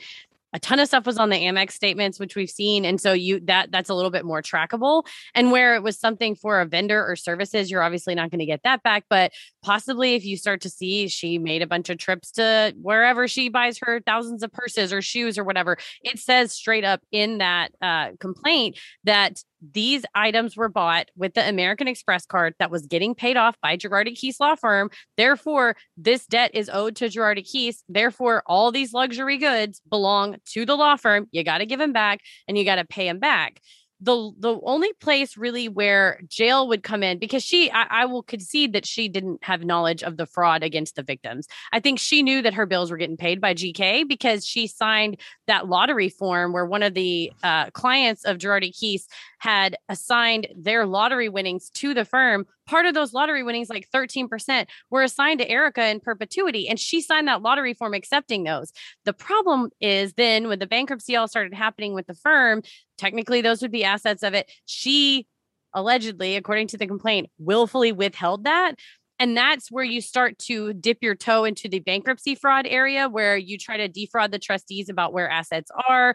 And then that would be something that you could go to jail for. So it's like, girl, just like fess up, tell them where the money's at and let them deal with it in an accounting, because the complaint also accuses her of conversion, which is the civil version of saying theft. And then money had and received, which is an action where I'm holding on to money that it does not in equity belong to me. And then also of unjust enrichment, which is saying she got $25 million from the law firm for what? She didn't perform any services. Yeah. It was a loan, but it was never going to get paid back. So I think for the most part, as far as defrauding the orphans and widows, she can claim ignorance to that. That's fine. But when you start to get into the mess of the bankruptcy part, and like you said, she was running insolvent. The EJ Global was running insolvent. And that's the other thing that Ronald Richards pointed out in his filing was that Erika, EJ Global, and then the successor entity Pretty Mess were like nothing. Like it was all the same thing. Like he called it alter ego theory, where she was treating EJ Global and then subsequently Pretty Mess as her own personal piggy bank. So the law lets you avoid liability being shielded with a corporation or an LLC to the extent that you respect that legal entity. Well, she wasn't. She was, like I said, using it as a piggy bank. So the law goes, oh, okay, you don't respect the legal entity. We don't either. Therefore, normally you would say, well, I'm not liable because EJ Global got this $25 million. But Ronald Richards is arguing EJ Global was nonsense, it's smoke, because at the end of the day, you were just treating it like your own bank account. Mm-hmm. So you're one and the same. So whatever EJ Global would be on the hook for, you're now on the hook for as well. I mean, that blows my mind, all of that. That's amazing. It really breaks it down so succinctly. But I mean, why? I mean, Erika Jayne has, I would imagine, top dollar lawyers as well. Why would she even try to be hiding things or argue about the lottery stuff when she has lawyers that are like, yo, this is, like what, why would she do that? Is she not telling her lawyers the what's what? And did she just not count on Bravo fans and like all that being like so like the intense? web sleuths? Like, yeah, that's what I'm saying. Like today's day and age, Bravo meme makers are going so hard Oh, on yeah. like all of these facts. Do you think she just didn't think about any of this, or she did and she thinks she's just smarter than everybody? Well, I think she hates Ronald Richards specifically because he is so, and people can love him or hate him, but I appreciate where an attorney is trying to, because that's what I try to do on the show, of explaining the really complex nitty gritty behind this stuff in terms that everybody can understand. At the end of the day, it increases access to justice because we all understand what's going on. So he is very transparent about tweeting out filings, explanatory comments, and things like that. And she is trying to, again, she just on the 30th, so yesterday, she filed to appeal the denial of her motion to get rid of him as a special litigation counsel. She wants him gone. The court has said, you're trying to get rid of him because it's basically, you're trying to delay. It's a delay tactic. But, the court said, no, we're keeping him. He's doing a great job. And now she's trying to appeal that. So I think she did not think that she's like, oh, it's a bunch of legal mumbo jumbo. Like nobody's going to care. Well, her worst nightmare is that Ronald Richards is very open, very transparent, extremely skilled at explaining things. If you listen to him do interviews, he's breaks it down into really easy to understand terms that are very accurate still. And he still respects his ethical obligations to the court. So I think she doesn't like that. As far as not telling her lawyers, I mean, her first set of lawyers like tried to quit and then they changed their mind. And then another set of lawyers stepped in. And once the other lawyer stepped in, but the initial filing from her first set of lawyers said, we have an irreparable attorney-client relationship. Yeah. So What was that? And by the way, like, and then the next day, supposedly they had smoothed things out. But like the fact that even got out to press I would feel it was so damaging, I would think. Yeah. I mean, and it's a public filing. So it's not that they released a press release. They just filed with the court. Hey, can we please leave? And journalists are watching. I mean, as we all are, like watching the filings that come out in this case. But they're not her lawyers anymore. So eventually somebody else took over and kind of substituted in. But one of the articles I saw, I think Ronald Richard actually retweeted it, was saying that she refuses to give up this lifestyle. Just, living in this mansion, driving this Range Rover. That's what we're fighting for. Yeah. I think she's a bit delusional in the sense that she's been living in her own bubble for so long where she wasn't told no. And I think that I don't know if she could say she didn't know anything about the victims because she was on that lawsuit for the Lion air crash. So she knew she was sued for that in 2014. So she knew some stuff was going on even then. I think she probably didn't ask a lot of questions because she didn't want to know the answers. She just wanted the money coming in. But she's grown accustomed to this lifestyle that she just doesn't want to give up. And it's like, girl, we all want to live in a mansion and have a house in Palm Springs. Glam. Like, I even want to live in your small mansion that you're living in now. I'll go. Her shack has a pool. My shack doesn't have a pool. No, I don't have a pool. Yeah. But and it's so just icky and disrespectful and such a slap in the face for her to be on TV saying those things about my shack, I'm vacuuming. It's like there are people that like 80% of his body is burned. He lost his girlfriend. The house exploded. They don't have any house. Yes.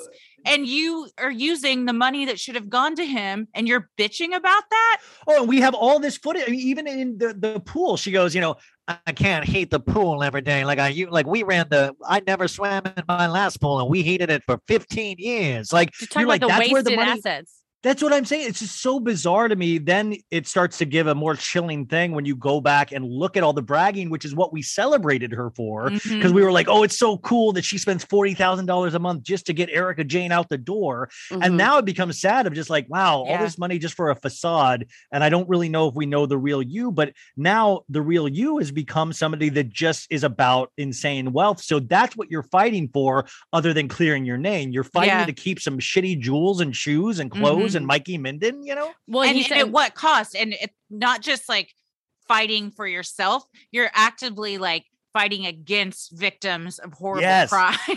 That's But we if finally you got her keep it. browbeated into I don't know if you saw this yet, Christie, but a couple episodes ago at the dinner table, she finally was kind of browbeat by Garcelle, I think, or Dorita into, like, of course I feel bad for the victims. She finally said it, but it wasn't of her own accord. Yeah. And I just thought that was so weird as well to, it seems like it's a very aware thing that she will not mention these victims or people other than her, because she's a martyr now. We're making her a martyr. Yeah, she does. yeah. I would say, as a lawyer, I would tell her not to apologize, though. Please don't admit liability on the See, air. but that's what I want to know. Maybe but Heather, that's maybe the thing too, is that maybe she's been advised and that's why she's not doing it. I don't know. We don't know these full story. Do you guys have about 15 minutes, or do you have to go right now? No, we're fine. No, we're good. Okay, cool. Okay, I'm just having a good time and I don't want to take up your day. Yeah. So I'm really curious, and that's why I think we're just in this golden age of this reality series and what it can actually show us, because it adds this level of emotional weight to it, where there's like, oh my God, this is like a murder mystery almost of who did it. And I don't think we'll ever find out, but it just adds this layer that it intersects with what you guys talk about a lot, or with there's this like, oh my God, this is real life consequences. And then this is just the warm up, because then we go to Jen Shah, September 12th. They got Real Housewives of Salt Lake City season 2, and it's going to involve Jen Shah getting arrested. Now, this is a very different case where I think she's definitely going to jail. Oh, Stu Chains, her and Stu Chains. I just binged all of season 1 of Salt Lake City, and we're going to Salt Lake City on our tour. And I was already excited. Oh, that's going to be a good one. I want to go try to see Walter at the restaurant. I don't know if I'm gonna be able to, not in front of Walter, but starting to again. So then that was opposite for me. So with Erika Jayne, I knew all the crime stuff, and then I watched the show. With Salt Lake, I watched all of Salt Lake City, and then I started pulling up the articles, and I was like, oh, she did what? I mean, she was the top of the like they're going for her. Like she's the mastermind. Yes, that's what. Yeah. And again, why did you go on this show when you know that you're doing that? Jamming people. It's got to be boiled down to just pure arrogance that you like hide in plain sight. I don't know. I mean, we're thinking you'll make more money the right way and maybe correct the wrongs of the wrong way you're making money. Like pay off the things that because they just get paid for being on the show. My question is, did Coach know about what she was doing? Because I love Coach. I think in the first episode, something is revealed with her and Coach that is like really chilling. That is, I just got chills. But you're going like the first episode really does not disappoint at all. But the Jen Shah thing is fascinating because it is like hiding in plain sight in a way, and everything caught up with her. But it goes to show you, like the first season, I didn't understand what her job was, but it's one of those things where it was almost a version of like, oh, well, that Mary Cosby seems way loonier than Jen Shah. So I was paying attention to Mary and I go, oh yeah, I don't understand what she does, but she just seems like she is who she is. And it just goes to show you, even with Erika Jayne, there was like something always kind of off, but I think human nature, if like you just kind of move on to the next thing. Most people believe people are good people, or that are not criminals. And now I'm starting to realize every one of those. I mean, I would get off this show immediately if I was on this show, because like you said, it's a spotlight directly on you. There's a division of the FBI now, probably just to watch these shows. Yeah. I mean, that's what Ronald Richards said. He said that he has associates paralegals combing through everything she's ever tweeted, written, and every single episode. And he said, I don't watch the shows, but I have my team cut down to literally every second that Erika's on camera and is talking. And he's like, and I use that basically as admissions in court. He's going to argue, you said this on the air.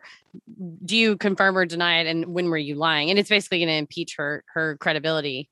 You went to law school to become a podcaster, and they went through the FBI to watch reality TV. We're all living our dreams. We're living the dream.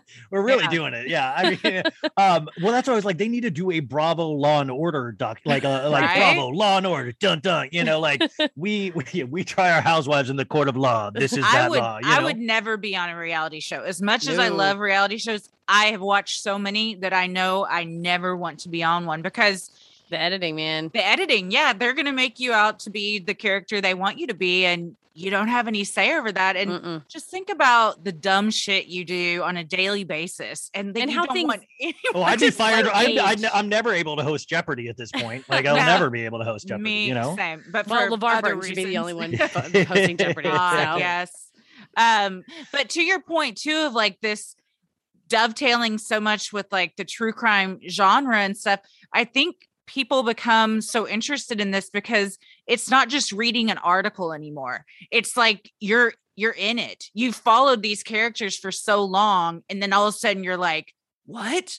I've known Erika Jayne for 6 seasons. And now you feel like it'd be like if one of our listeners all of a sudden discovered something terrible about us, and you almost feel like betrayed, personally attacked or betrayed because you thought you knew these people.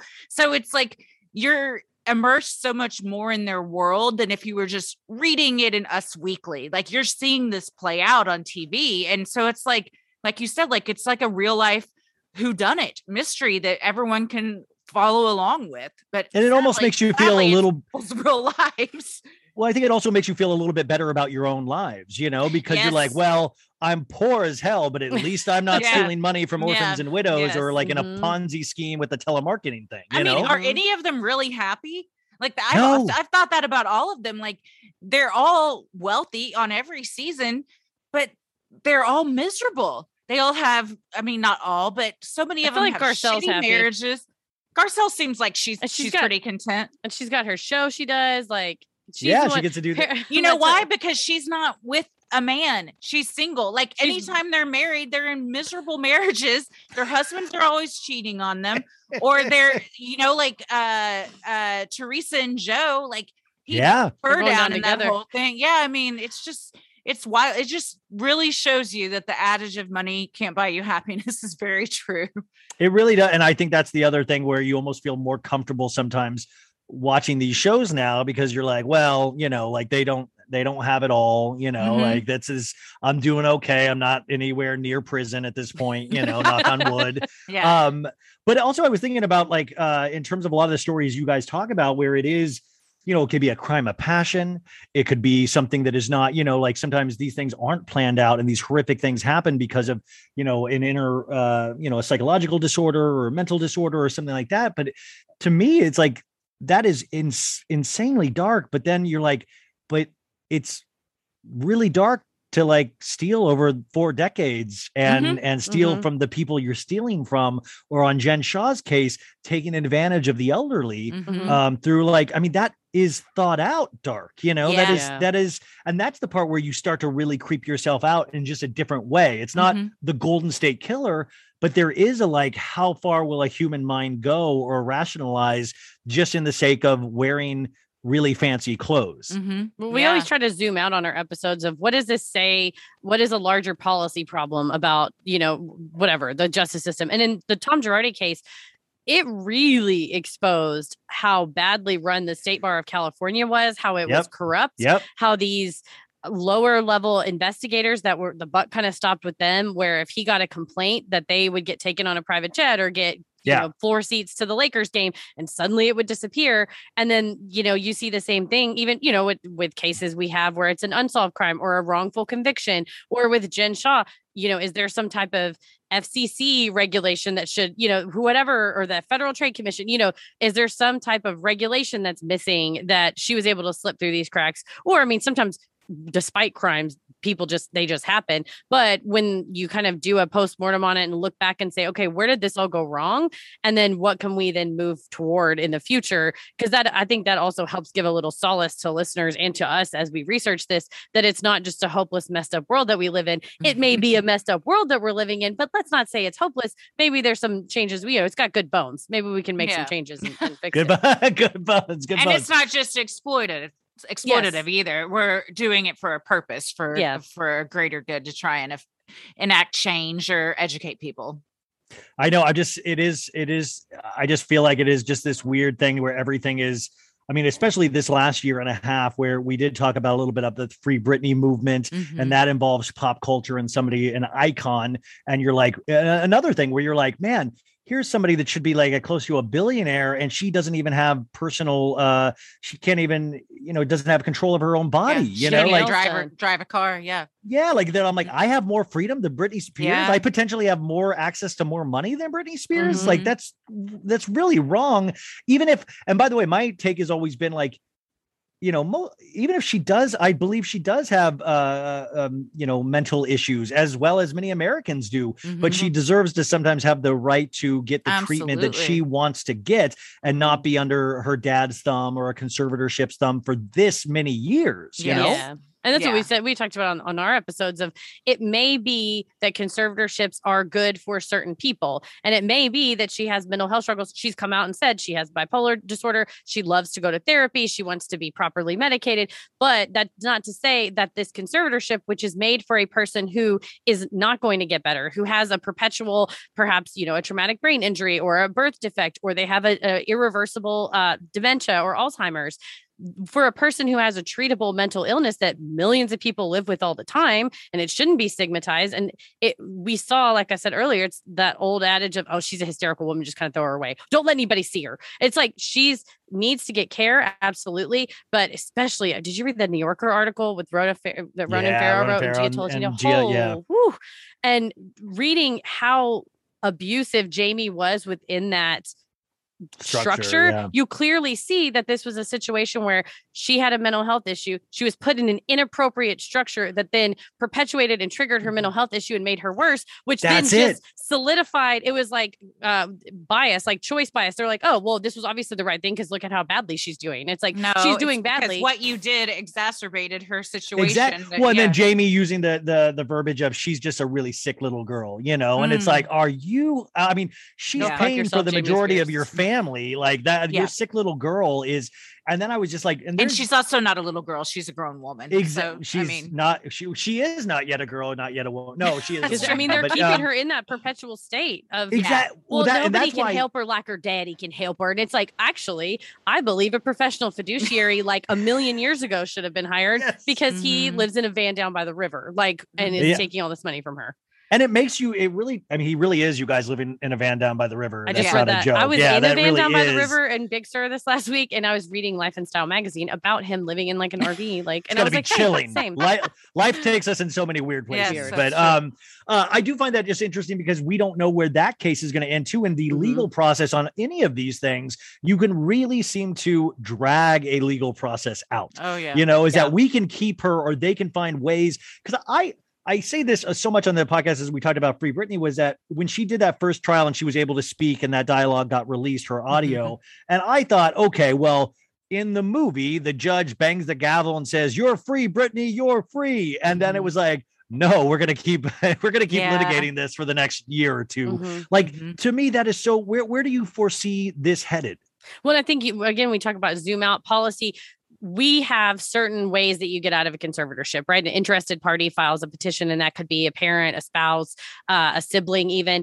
And that's not happening here. Well, then they say, okay, well, then the ward or the conservatee, so Britney has to file something. Well, she said in her testimony, I didn't know that I was supposed to file any paper. And so you have a person begging for their life, telling you that their lawyer has failed them, because in that Ronan Farrow article, it basically was heavily implied, if not outright stated, that Sam Ingham was answering to Jamie and not answering to Britney when his ethical duty was to Britney. So she's like, there's a path out. Nobody showed me or told me what that path was. And now I'm stuck. So I think from a policy perspective, we see, and there is some movement at the federal level with this Conservatorship Reform Act, because it is so piecemeal across the states, guardianship and conservatorship law, of saying if there is a statement in court or a statement made to a court investigator, that on its face should be grounds for reexamination of the conservatorship, not like, well, you didn't fill the paper out that we needed you to fill out, so you got to stay in this. Sorry. And to your point of litigation, I think Matthew Rosengart, who's the partner, her new guy,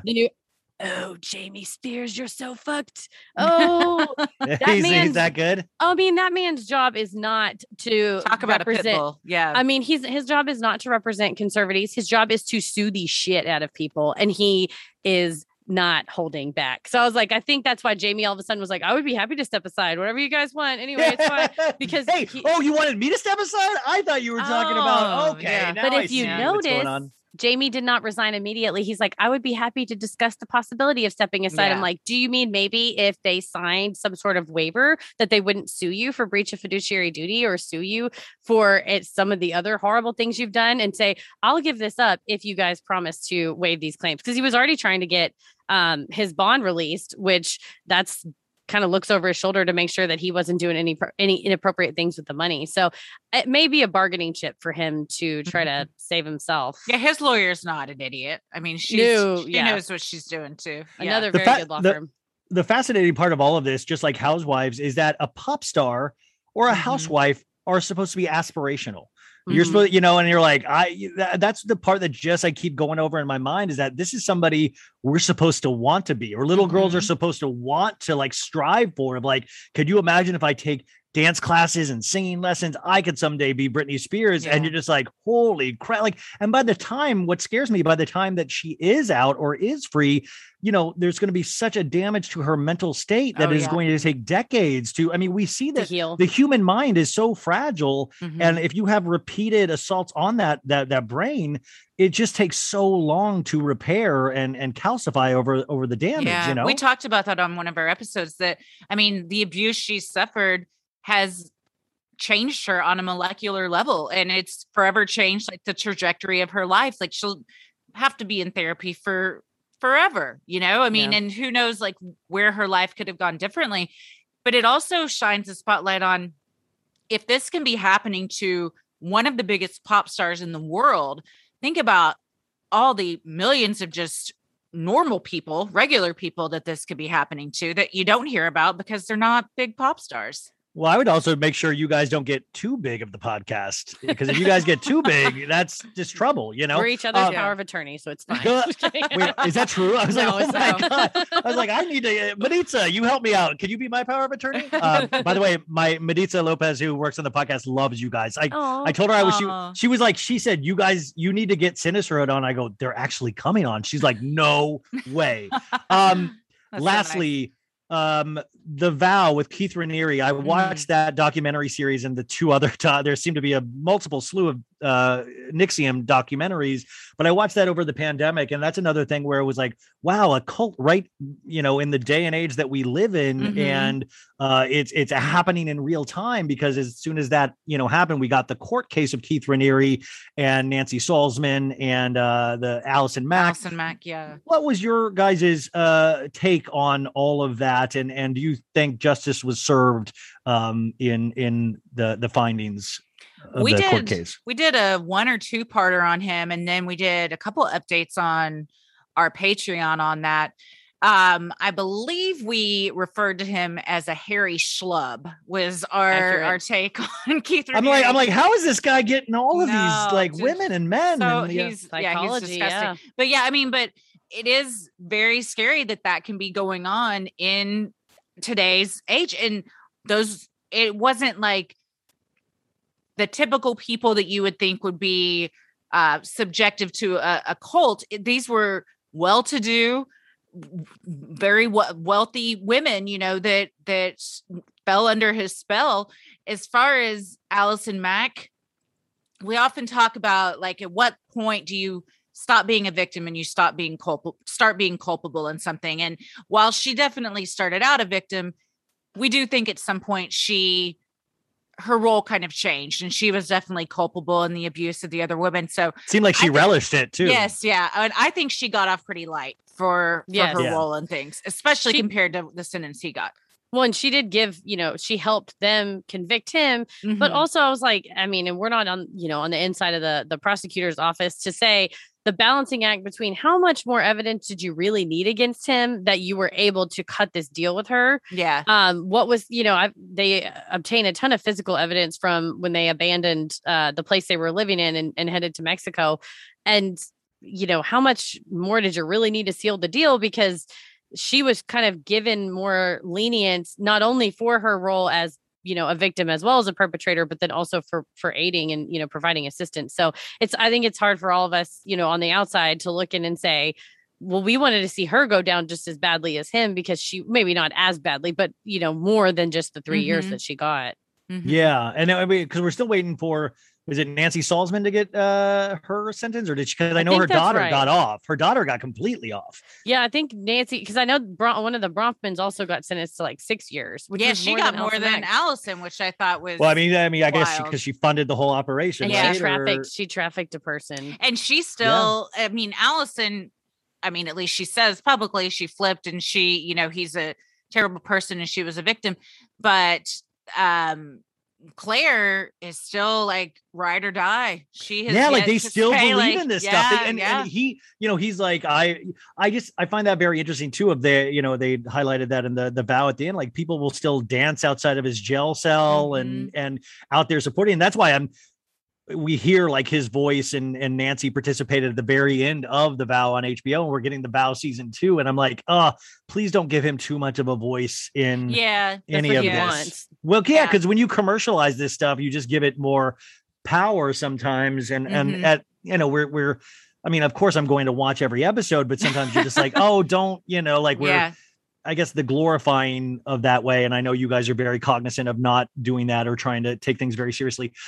Last thing, is there anything you guys, or I was talking to a documentarian last week and he was saying, he just did this Cocaine Cowboys documentary on Netflix and it was awesome. Oh yeah. And he was saying he always has like 5 projects in the work at once. Are you guys always working on 5 different stories at one time and just in various states of development before it hits to the pod? Well, we kind of work differently. Heather will work on multiple notes at one time, but she also can be watching a TV show, listening to an audiobook and typing stuff. And like, she can do all 3 things at once. I have to, and I think it's because it's her superpower of having ADHD. I have to like either read or write or watch something. I can't like multitask in that way. So usually I'm working on 1 or 2 things, maybe like a mini-sode and then a regular episode at the same time. But I think you've got, sometimes you'll be like, got 3 different things you're reading about at the same time. Yeah, I'll be like, okay, what are the next 5 things? And I can work. Like we knew in the future we were going to do Real Housewives of Salt Lake City. So I was binging that while I was researching the most recent few episodes at the same time. So that is. Can you guys believe your life right now? It's so good. It's a job. Like that's what I'm like. The fact that I get to talk about these shows that I always like loved watch. I mean, that I'm like the fact that it's wild. But what can we expect with the tour? Like, what are you guys? I mean, are you going to just be doing live podcasting? Are there surprises? What are you nervous? Well, we love doing live shows. So we missed it. We've missed it from the pandemic. We've done a couple, and our live shows are just like our podcast. Every show is different. We pick a topic specific to that city. So we have almost all of them picked out. And it's kind of like, we explain it as you're like kind of in the studio with us. You see everything happen in real time. The band, because all of our banter and everything is improvised. We have the script written out, but as far as like that would be so dark if you had all your banter written down. That would really be so dark. Yeah. It would also not be funny. It'd sound very odd. But so yeah, but it's a totally different vibe because you're feeding off the energy of the crowd and everyone's like reacting in real time. So it's awesome. And then we'll be doing a meet and greet where we will meet everyone, be happy to sign anything, take pictures, do some elbow bumps. We're all going to be masked and that's what you we're said. vaccinated. So yeah. And that's what the magic is. Every show is different. So we're going to Tacoma, Portland, Denver, Salt Lake City, San Antonio, Dallas, and Houston. So there is a regionally specific topic for every place that What's wrong with Los Angeles? Call the agents, man. They're the ones that pick the Well, are you guys ICM, WME? Who is that? WME. Yeah. Come on, WME. I'm sure you're listening right now. I think we'll hit California on the next tour. Okay, good. Because I definitely want to swing by that one. And thank you. That's amazing. Yeah. But thank you for all of this time today. Thank you. My friend Mediza told me about you guys, and like I said, and then I found out you were with Cloud 10, and what a treat to actually listen to you guys and see like just what you have built. Like it's not even just the stuff you talk about is just so right up my alley, but what you built is just so impressive. And I just really look up to you guys, and thank you for spending all of this time with us today, because I know this is a big thing when you talk so much as you guys do, but thank you. Oh, thank you. And I'll put all the information in the description, their Patreon, their live show dates. But what I love about this is that you guys are hugely popular, but so many people, the world is so big, you might not know about them yet. So this is your introduction potentially. And I think that's so exciting. So go subscribe, go rate it 5 stars, even before you listen, because they spent all of this time with us today.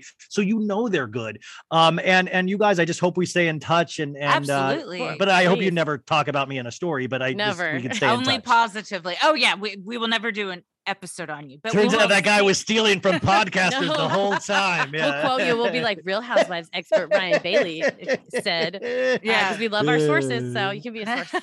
Oh my God! By the way, I geek out on that stuff. I was mentioning Us Weekly. I was like, yes, I really made it. Yeah, that's when you've made it. Is when you're mentioning Us Weekly. That my parents don't understand that. Gosh, I want to be. Stars are just like us. If I could just be photographed in that, I could die happy.